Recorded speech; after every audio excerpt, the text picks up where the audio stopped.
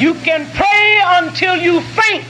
But if you don't get up and try to do something, God is not going to put it in your lap. And it's no need of running and no need of saying, honey, I'm not going to get in the mess.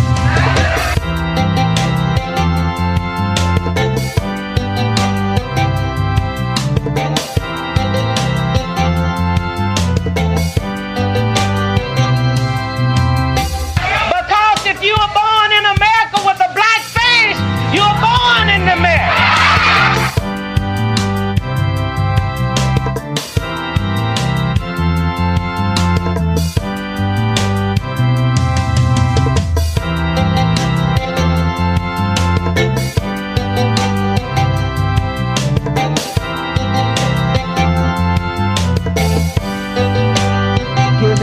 Cuban Goma sound.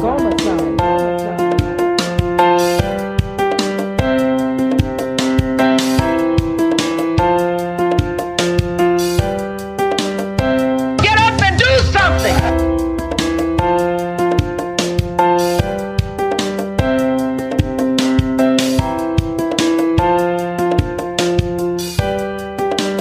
Do something. Do something. Uhuru, welcome to Black Power Talks. I'm Dr. Matsamela Odom. My name is Dexter Mlumwingu. Uhuru means freedom, and freedom is on our minds 24/7. On March 29, 2022, the California Reparations Task Force voted in a 5-4 split to limit eligibility for reparations to be determined by an individual being an African American descendant of a chattel enslaved person or a descendant of a free black person in the U.S. prior to the end of the 19th century.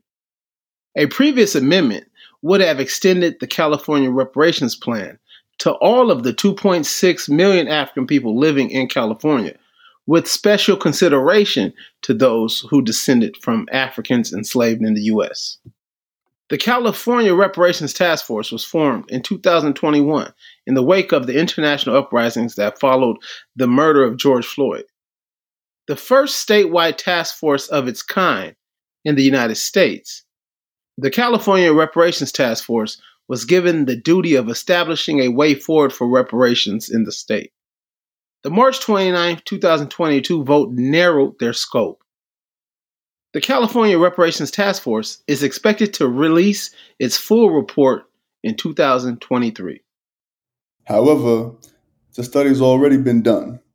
In 1982, the African People's Socialist Party convened the first international tribunal on reparations in Brooklyn, New York.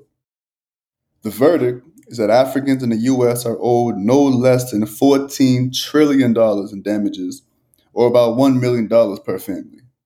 The African People's Socialist Party aimed to make reparations a household word by taking it out of the hands of the legislative and legal sector and giving it to the African working class.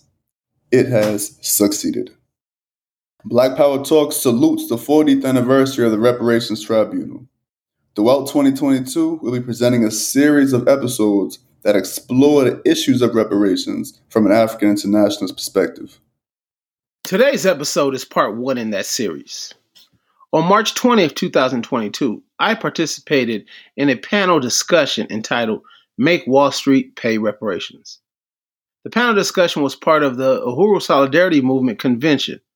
The Uhuru Solidarity Movement, USM, is an organization of white people in solidarity with African liberation. USM is an anti-colonial organization. One of their objectives is to organize for reparations to the African community. Matsamela was joined on this panel by Yejide Orumila, president of the African National Women's Organization, Penny Hess, chairwoman of the African People's Solidarity Committee, and Jesse Neville, the USM chair. Chairwoman Penny Hess provided an overview to the discussion.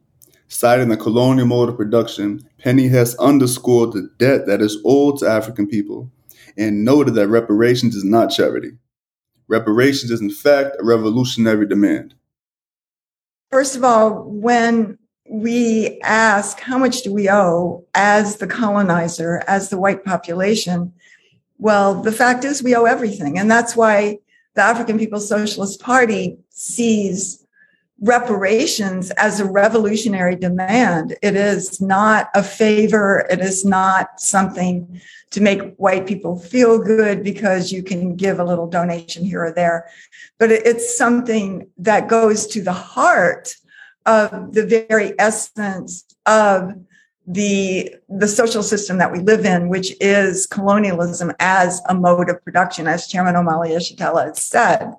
And one of the things that we have to do is to be able to take responsibility as white people, as the colonizers, as African internationalist colonizers, to be able to take responsibility for the history of the white population here and everybody in the world, and to be able to say what it is that we have to do under the leadership of the African Revolution to join with that and to go out and to win other white people.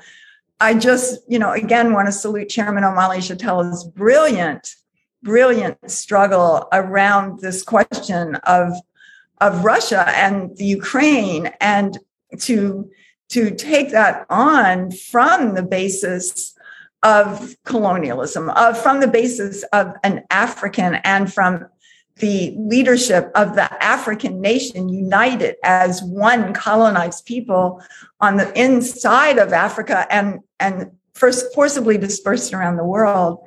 And that is just extremely powerful.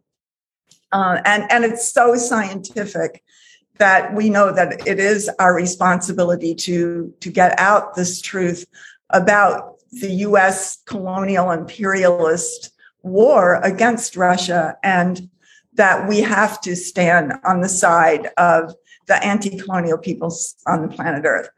The chairman has written that African people produced and reproduced life for white people for 600 years. And that is a statement that is incredibly, it's moving, it's poignant, it's the absolute truth, and putting it out in a way that white people have to hear that there's never been a time in 600 years, either on the continent of Africa or here or in Brazil or the Caribbean or any place else where African people have been forcibly dispersed, where African people had control not only over their economy, over their life, over their society, but even over their children.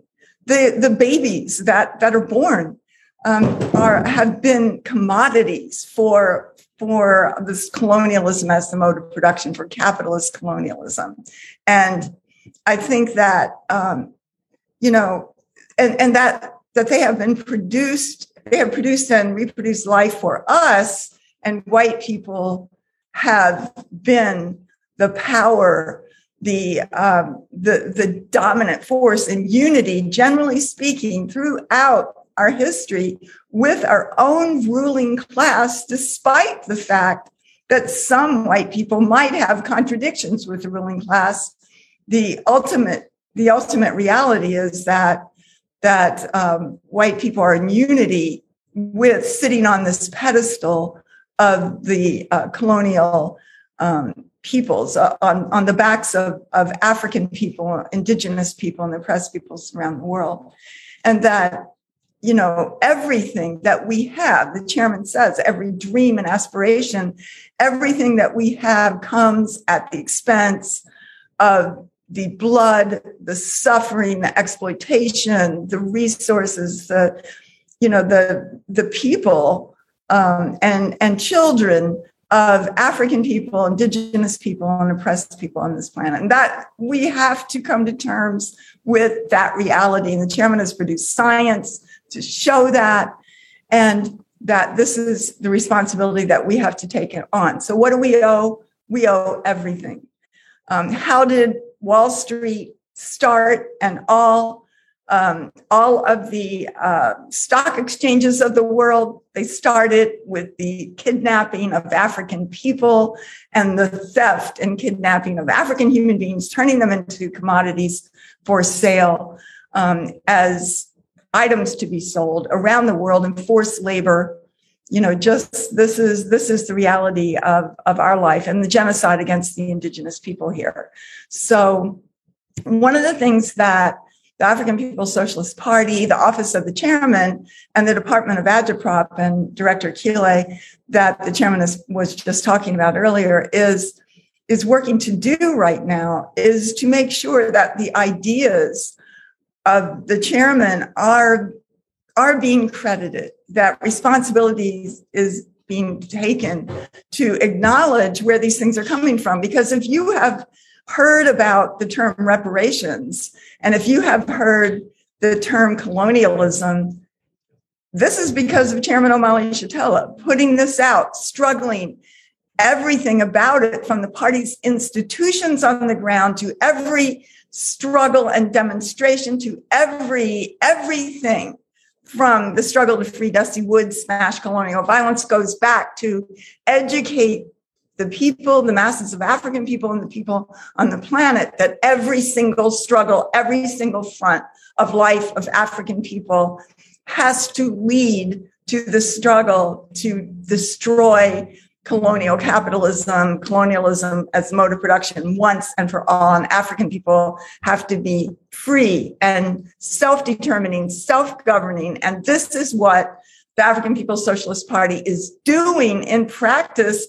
It is governing itself. And so, we have this narrative, the white narrative, what we learn in school and everywhere else is that white people came here to the United States, escaping oppression and poverty in Europe, and that there's this narrative that the overall economy of both Europe and the United States in particular was sound. It was positive. It was a good thing. It was full of refugees from a cruel Europe. It was for freedom seeking and religious freedom, all of this kind of thing that white people were seeking and coming here. They were good people. They worked hard. They farmed. They cleared the land. All of this narrative, this lie of the colonizer, and that that the U.S. economy was a good thing, fueled by the work of good white people, but it had a few bad spots in it and places where there was slavery as an anomaly. This is what you learn. And in many cases and for many years, the whole question of the enslavement of African people wasn't even really taught in the schools at all.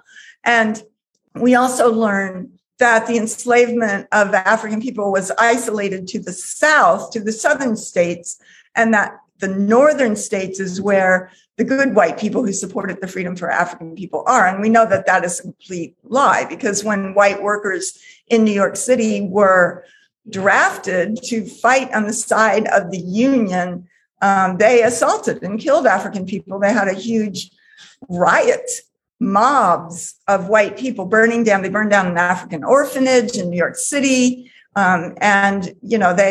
They killed Africans and lynched them. And, it's really clear that the Civil War was about which sector of the bourgeoisie would control the colonial mode of production. It was, which one? It was a gentleman's war. And I think it's really interesting fact, because it was united over the colonial domination of African people, and it was united over the genocide against the indigenous people. There's a point that I've read that, in fact, 220 Civil War generals on both, that's, from the North side and the Southern, the Confederacy, served at the Jefferson Barracks here in over a period of time here in St. Louis, where the Jefferson Barracks was the staging ground for the genocidal war against the indigenous people. So they rode their horses all the way to California and to the north and to, all over the Southwest and everything. And so this is where they all had unity.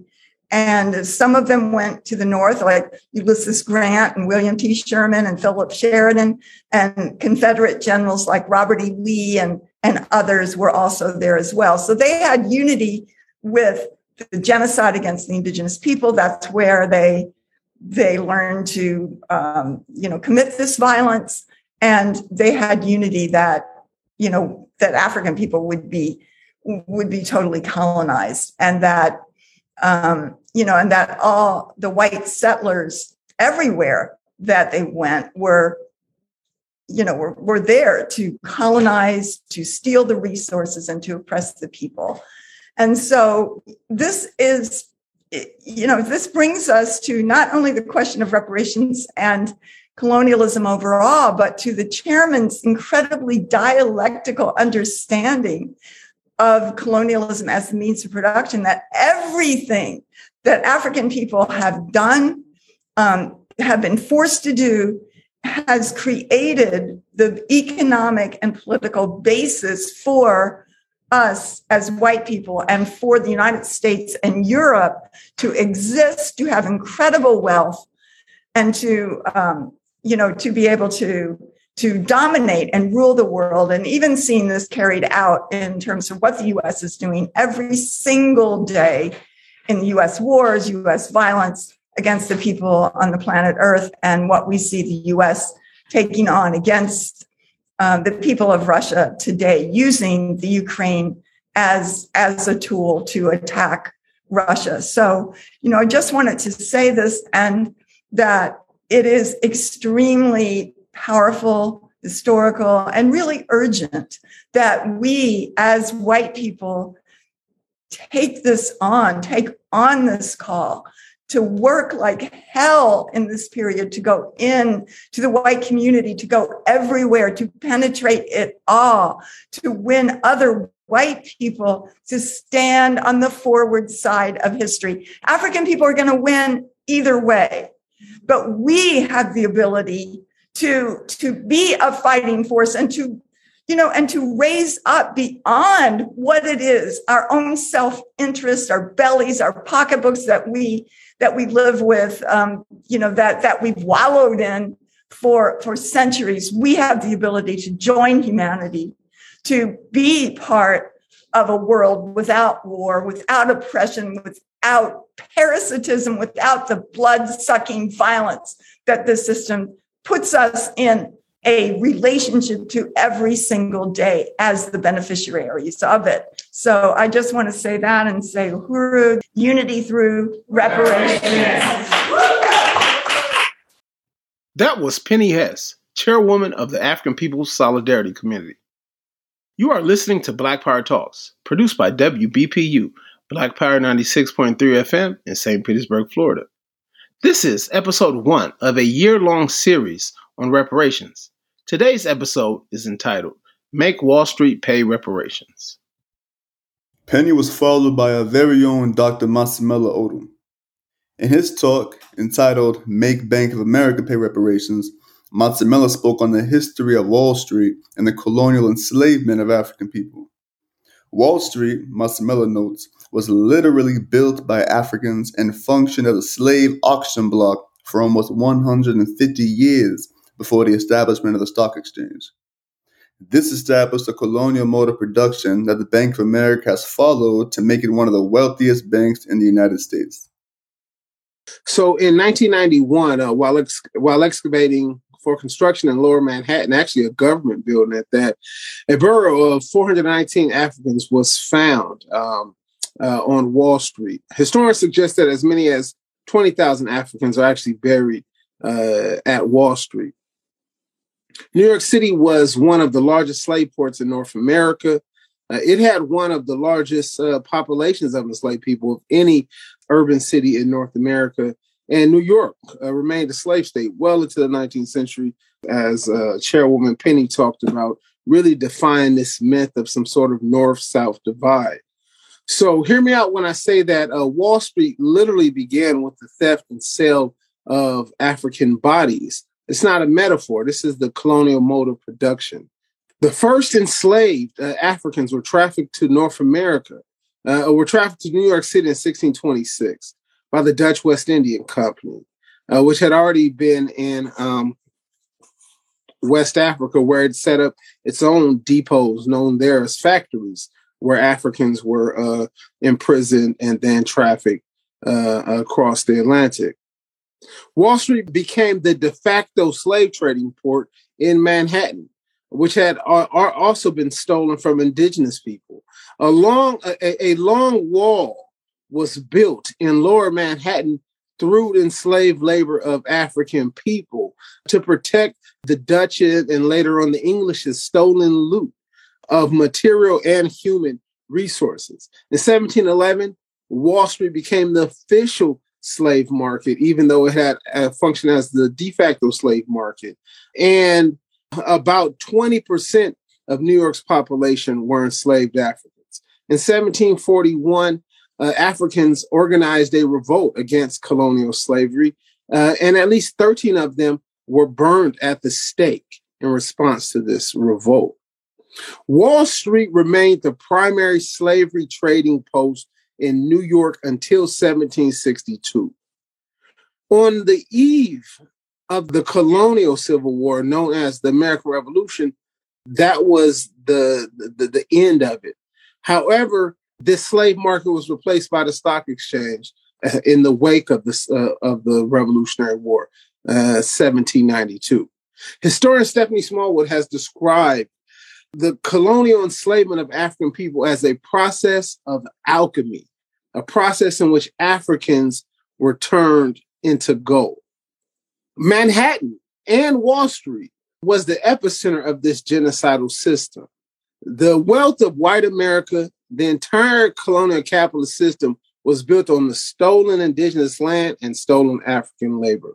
It was in the harvest of the Black bodies that the U.S. economy and colonial capitalism was built. Chairman Omali Yeshitela of the African People's Socialist Party argues Africans were primitive accumulation, noting that what Marx termed primitive accumulation was what we understand as the colonial mode of production. It was that deadly assault, a European assault on Africa, North and South America, and Australia, and the extinction and near decimation of whole peoples. It was the brutal rape of Asia and the Middle East, and the numerous internecine wars between European states battling for control of the slave trade and the colonies. It was the resultant growth in wealth that overturned European feudalism and ushered forth capitalism and the European nation. African people did not simply produce wealth of capitalism, it was the wealth of the U.S. There was no other commodity more valued at the time of the Civil War than African people. At the lowest number, we can understand that they would have been something like $4 billion that day's money. At the lowest number, that would have been at least $4 trillion today. The Bank of America rests on the pedestal of African oppression. The Bank of America rose from the colonial mode of production. The Bank of America is the second largest bank in the U.S. at this time, and has accumulated $2.5 trillion in wealth. Trillion with a T. While unemployment rates for Africans are rising, especially for African women and indigenous women, and we find it hard to increasingly simply feed our children, the head of the Bank of America, Brian Moynihan, makes $30.5 million per year. The Bank of America began as a California institution, the place where I stand right now, or sit. California was stolen at gunpoint from Mexican and indigenous people by white North American settlers.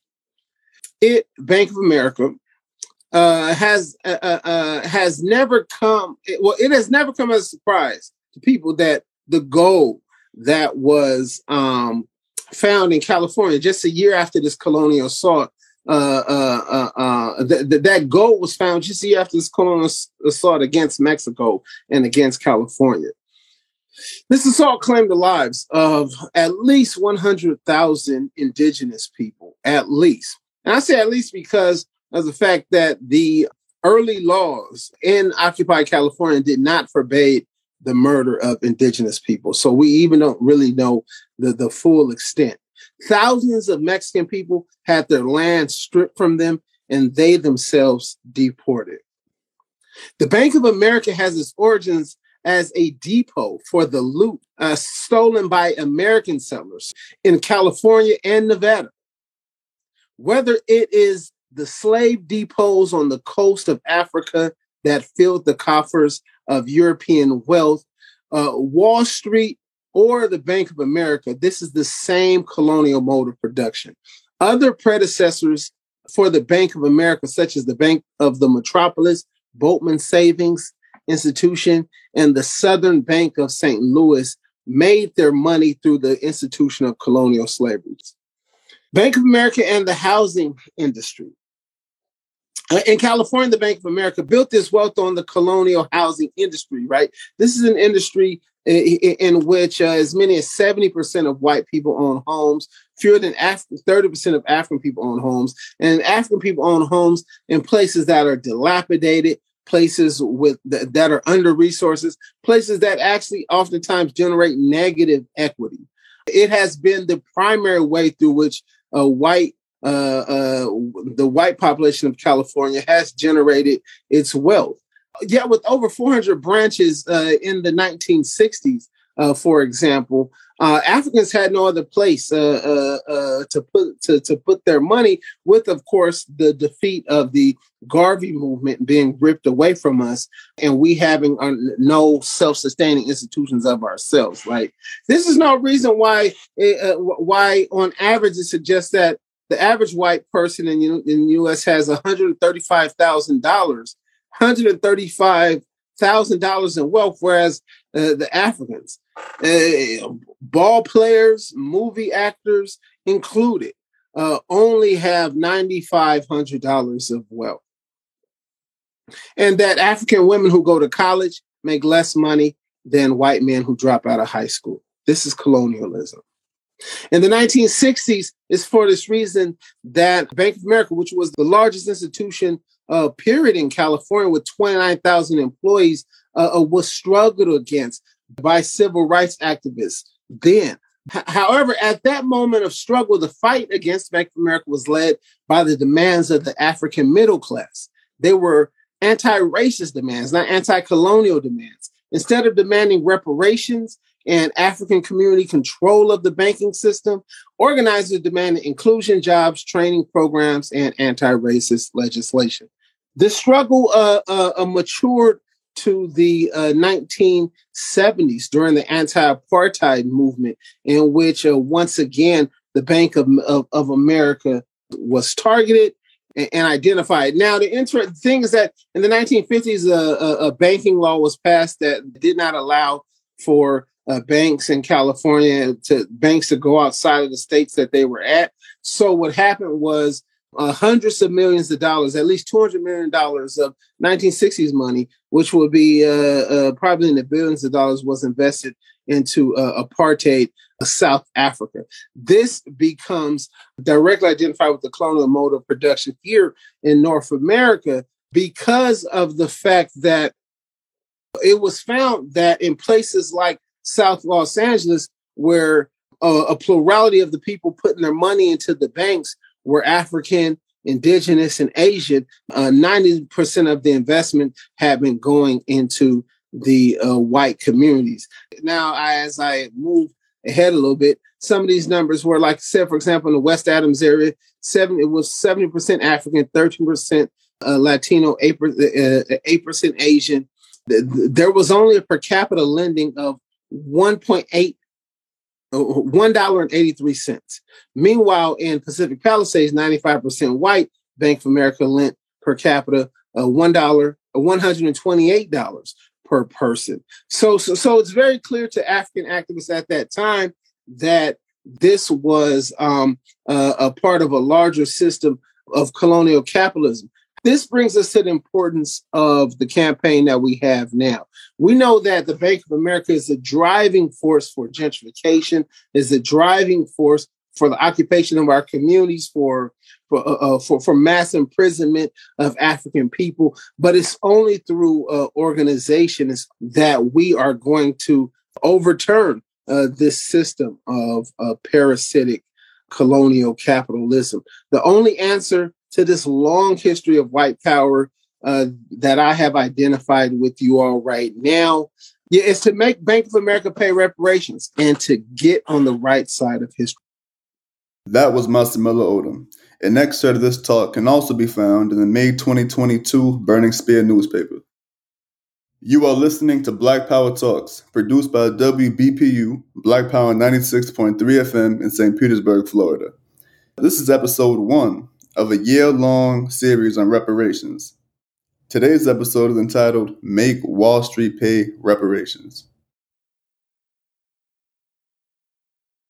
You can pray until you faint, but if you don't get up and try to do something, God is not going to put it in your lap. And it's no need of running and no need of saying, honey, I'm not going to get in the mess.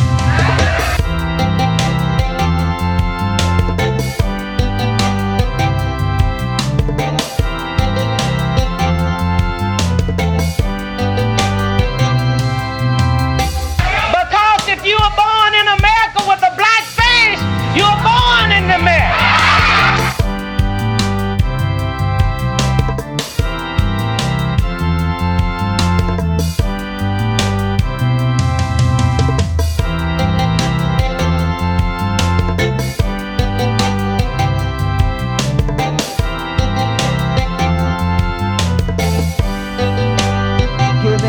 Giving Goma some.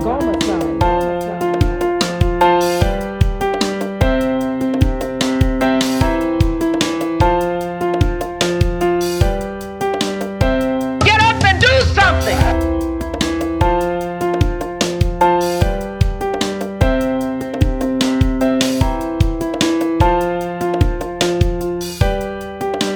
Do something. Do something.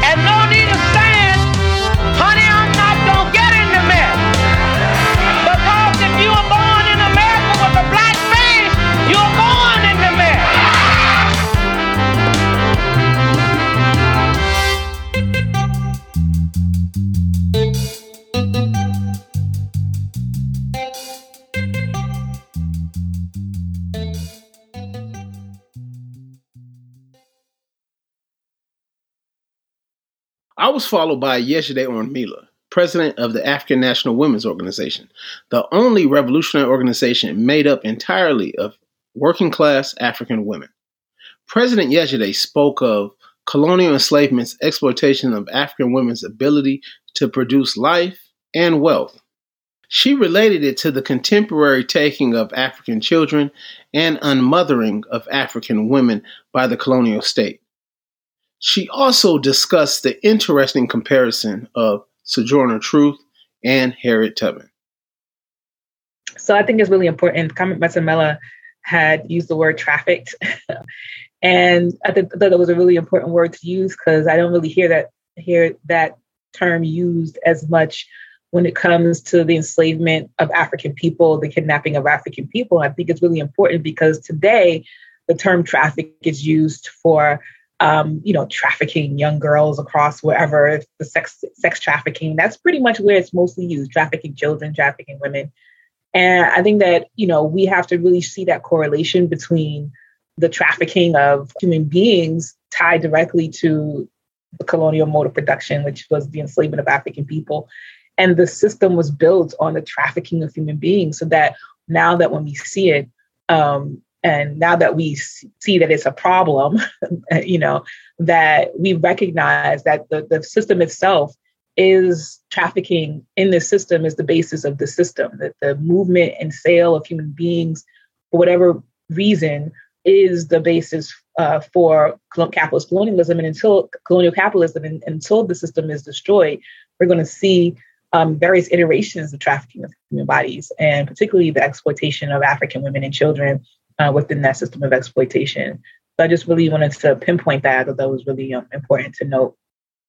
And this topic of making Wall Street pay reparations, it's really important to say that, on these auction blocks in Wall Street and other places that were heavy ports for where African people were trafficked to and sold off from, that the African woman also representing the actual production of human beings that were enslaved, and our children who were actually auctioned off from us, really is a testimony to just the experiences of African women within the context of colonial capitalism.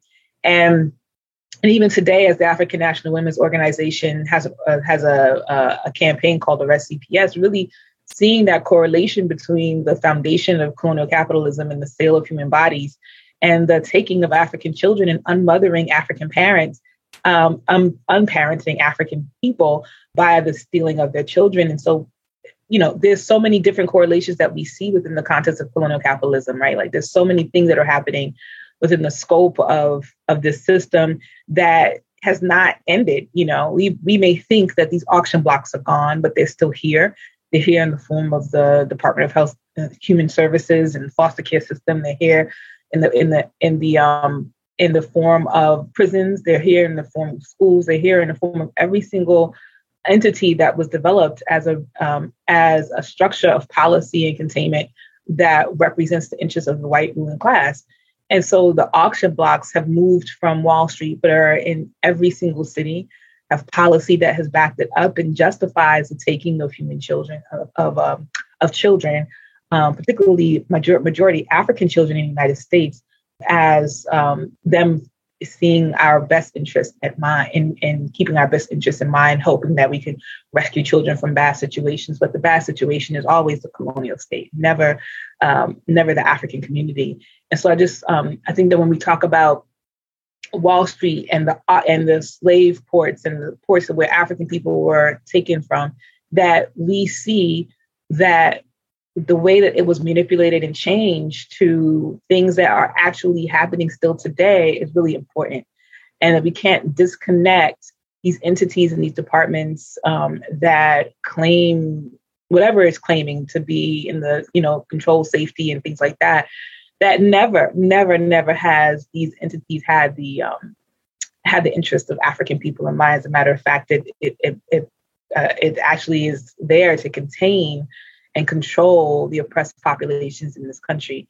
I think it's really also important that to talk about the history of the New York too, and just really looking at some of the players that were there and the burgeoning women's suffrage movement and the implications that had on not only what was happening there in terms of using African women as the faces of some issues, but also, using their position, of white women and white men both using their position to really catapult themselves off of the backs of enslaved Africans through the abolition movement and things like that.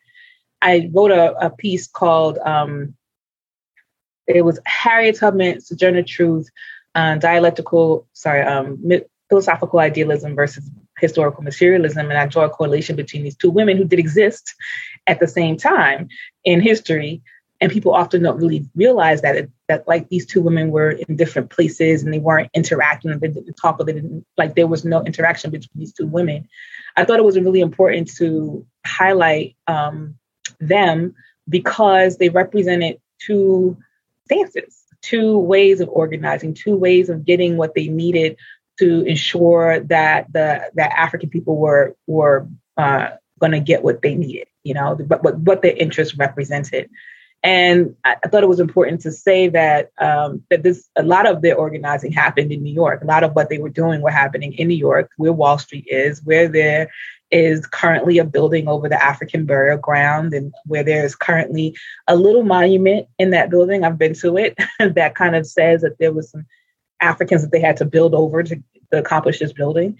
And I wanted to raise these two because there's often this narrative around Sojourner Truth that, has her talking in this old timey Southern dialect, and this one piece that was recorded was "Ain't I a Woman," which of course she would never speak like that because she was raised in the North. And that really ties into what Comrade Penny was saying in terms of, like, people always saw this division, or the narrative around it was that the slave-holding South was the bad people and the North was where African people had freedom. But there was one of the largest populations in the urban city of African enslaved people was in New York City. And Sojourner Truth was at this conference of white women. And exactly, it was one of the conferences that Sojourner was speaking at was a conference of white women. Sojourner had been somebody who had escaped her own slavery by just leaving. She had been an advocate who has used the court system to get her son back out of the slaveholding South because he was sold down there illegally. She had been somebody who had been, advocating for herself and her family, and just the interest of Black people. And these white women saw that and thought that she would be a very good representative to speak at their conference. And she gave a speech that was was transformed into the Southern vernacular to kind of, I guess, Southernize the fact that there was slavery, as opposed to saying, recording what she said in her actual vernacular. And so here she is talking about, am I not a woman? And she's laying out things like, am I not a woman? Don't I deserve to get a cover over rainwater when I step out of a carriage? Don't I work just as hard as any man? Am I not a woman? Things like that. And she's speaking to an audience of white women who use her in their house, right? Like who has other Black women, African women in their homes, taking care of their children, of their household. She's actually, she's speaking to an audience of women who may be abolitionists, but they also benefit from their relationship they also benefit as on the pedestal of colonial capitalism, and take this woman as an example to other African women, and use her along with others like Harriet Tubman to accomplish their goal to say that women need rights.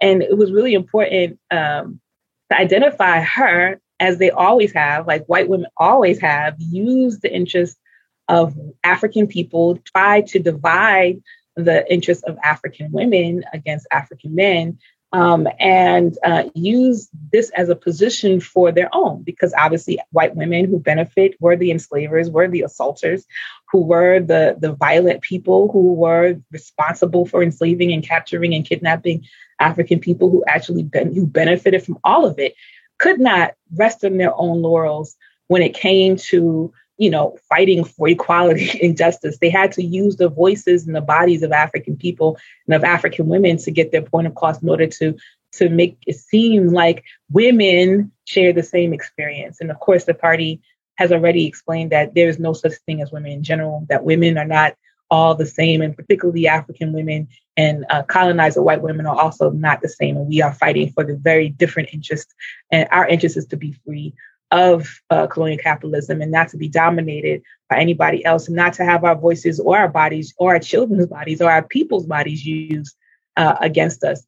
And then I just want to also raise like Harriet Tubman, who was somebody who actually she was a warrior, a general. She braved incredible danger, went back to the southern states to rescue hundreds of people out of enslavement. She led military brigades in actual military actions and rescued hundreds of people. She was engaged in fighting against in the Union Civil War. She was an active participant. She believed that every single thing was owed to African people. And even when she was speaking at these conferences, and even when she was fighting in these wars on the side of the Union, she was still making struggle to make sure that African people got every single thing that they needed. And until her death, she was died in a home that she pushed for, recruited for, organized for, raised money for, to home indigent African people. I just think that's really important, because here we have someone who was two women who were incredibly powerful and important, but whose image, one had been used for feminist propaganda. The other one is beloved by all African people for all of her incredible work. And it's all happened in New York. Their whole strategy, and they all died. They both died in New York in poverty. So that, and while being used by white colonizers to forward whatever their efforts are in terms of women's rights and things like that. Our struggle, though, has never been accommodated. We have not won the freedom and liberation that we deserve, because African women have at some time been sideswiped by this bourgeois idea of women in general. And so our responsibility, reason that ANWO exists, is to help us understand and to help us give voice to the African working class women fighting against all of the conditions that are put forth by colonial capitalism, and creates a way for us to actually build a worldwide revolutionary organization of African women who are destroying the concept and destroying not just the concept, but the entire structure under which we continue to be specifically oppressed. And it's just incredibly courageous African people and African women who have laid the groundwork for us to do this work. And it's an incredible, courageous African, like the chairman, who has said that we are not yet free. And I'm going to do everything possible to create the institutions like the African National Women's Organization and other institutions of the party that will represent the interests, but also fight for every single thing that we are owed. So, we are not yet free. We are fighting. We are building organization. We are struggling against the same rotten, dirty social system of colonial capitalism that takes our children and criminalizes African people. And we won't stop. So, uhuru. That was President Yejide Orunmila. You can find her writings on Harriet Tubman and Sojourner Truth at theburningspear.com and ANWOUhuru.org. You can also learn more about their Arrest CPS campaign and their Black Mothers March on the White House, being organized May 8th, 2022 at ANWOUhuru.org. You have been listening to Black Power Talks, produced by WBPU Black Power 96.3 FM in St. Petersburg, Florida. Today we discussed Make Wall Street Pay Reparations in part 1 of a year-long series on reparations. Our theme song, Get Up and Do Something, was written and performed by Alike Ngoma. Thanks to the Black Power Talk radio show's production, research, and promotions team, including Jaja Robinson, Empress Livewire, and Ahipsa Panda. Switching it up a little bit today, we'll end with another song by Alike Ngoma titled Make the Struggle, featuring Ella Baker, off Alike's 2020 album, Freedom in the Mix. Uhuru. A little boy on the streets of Norfolk called me a nigger. I struck him back.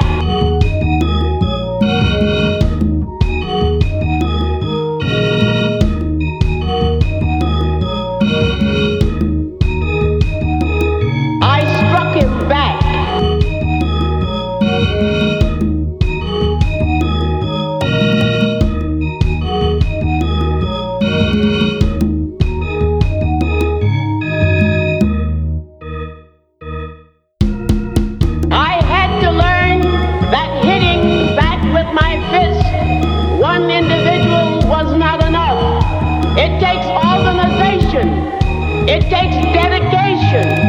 It takes the willingness to stand by and do what has to be done when it has to be done.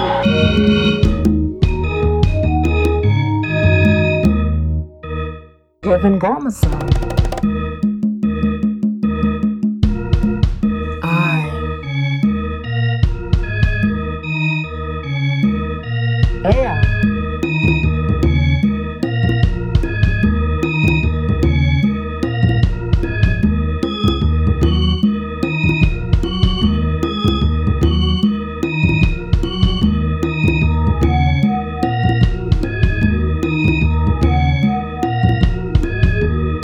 You have to go back and reach out to your neighbors who don't speak to you. And you have to reach out to your friends who think they are making it good.